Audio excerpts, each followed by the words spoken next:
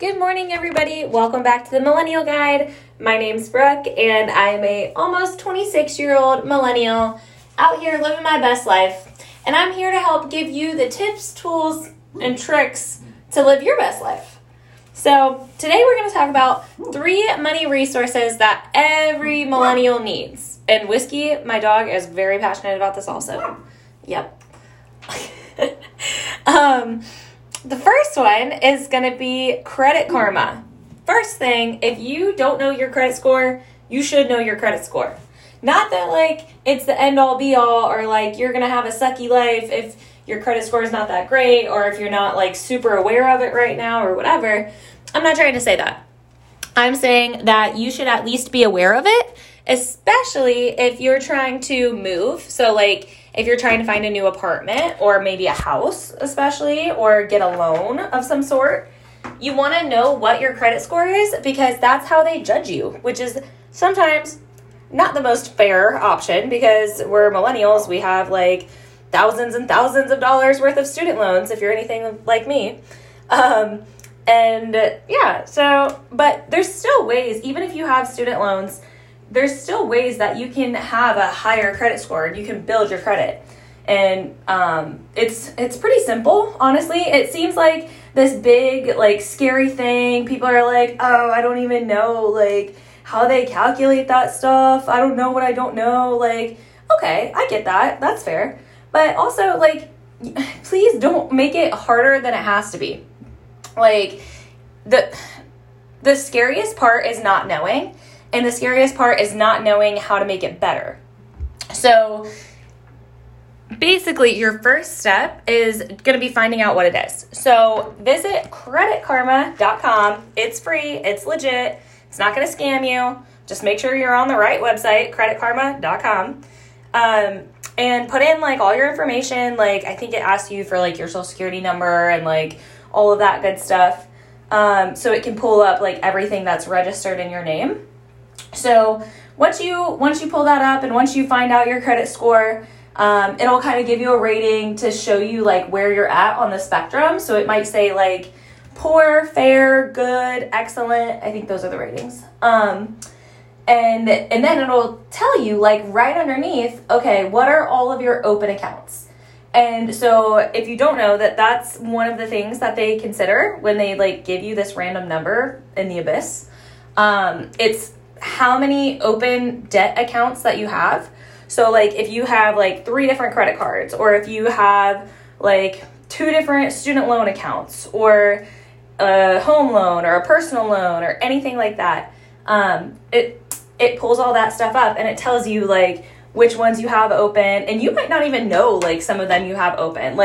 Maybe you bought a Kohl's, or maybe didn't buy, but maybe you got a Kohl's card back in 2017 because you wanted to buy a new vacuum or something, and maybe you forgot about it. It'll bring up all of that stuff that's registered under you. So it'll pull up that stuff, and then it'll also tell you, the things that you can do to bring it up. And so it'll give you different resources, if you pay X amount on your credit card every month, it's approximately going to raise by so many points. And of course, these aren't the end-all, be-all only solutions, but it gives you helpful tips and tricks on what you can do to make a difference with that.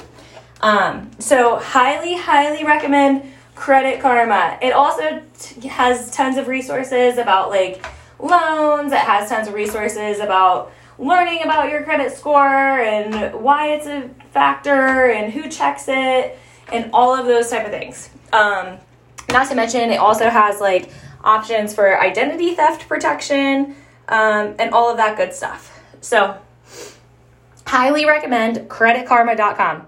Find out what the heck your credit score is. Figure it out. If it's not great, okay, that's fine. Figure out how to boost it. Pay down some credit cards.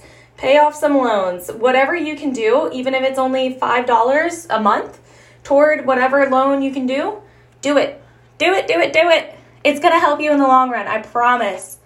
Promise you. Whether you're buying a car, whether you're buying an apartment or renting an apartment, whether you're buying a house, maybe you want a small business loan one day, maybe you want a loan for some land or whatever you want to do, it's going to help. And it's one of those things that you kind of have to play the game, even though you might not want to. It exists, and you can't really get away from it. So you might as well do the best you can.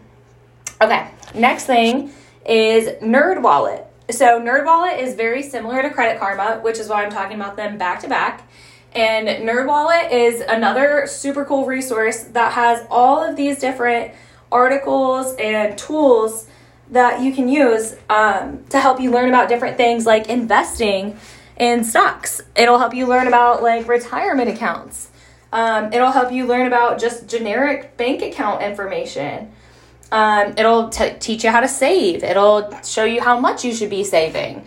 There are so many awesome articles on NerdWallet, and you've probably like seen some of them maybe on Facebook or something, or maybe even LinkedIn, where either it's a sponsored ad or like somebody shares it, or like a random page you follow shares it. But seriously, check it out. NerdWallet is very, very helpful. And again, it's all factual information. They're not trying to sell you something. They're not trying to be like sleazy stockbrokers. It's literally just like factual information. And it's broken down in a way that I feel like is easier to understand than maybe if you go directly to like, I don't know, NASDAQ to learn about their stocks or whatever. So NerdWallet is my other website to use, and it's awesome. And also it gives you resources on like car loans and stuff like that, and like whether you should like lease or whether you should buy a car or down payments on things, all of that good stuff. Which if you're anything like me, I was not taught those things. Maybe a little bit here and there, but it's definitely helpful to learn. Number 3, Deeper Than Money by Chloe Elise. This is a fellow millennial gal, and she has an Instagram, she has a TikTok, she has a website, and she has a podcast. And she has so many different resources for learning about millennial finance. That's literally her entire gig.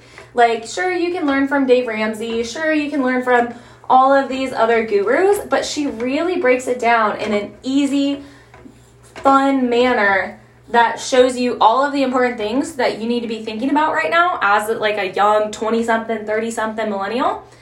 And she really just kind of makes it easy for you. And she also talks about how like a lot of those financial gurus, quote unquote, they mainly focus on restricting.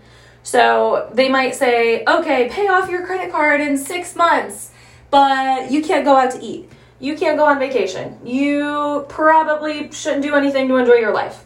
They're not that drastic, but that's how it feels sometimes.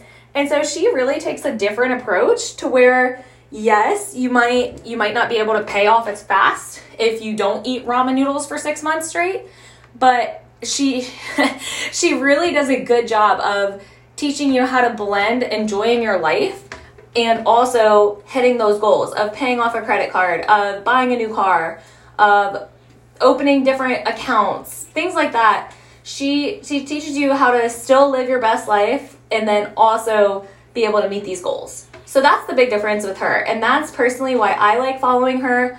I found her through an influencer on Instagram, and I highly, highly recommend go follow Deeper Than Money on Instagram, TikTok, and wherever you get your podcast, because she is so freaking helpful. She's fun, and she provides a lot of tips and tools that other financial gurus do not.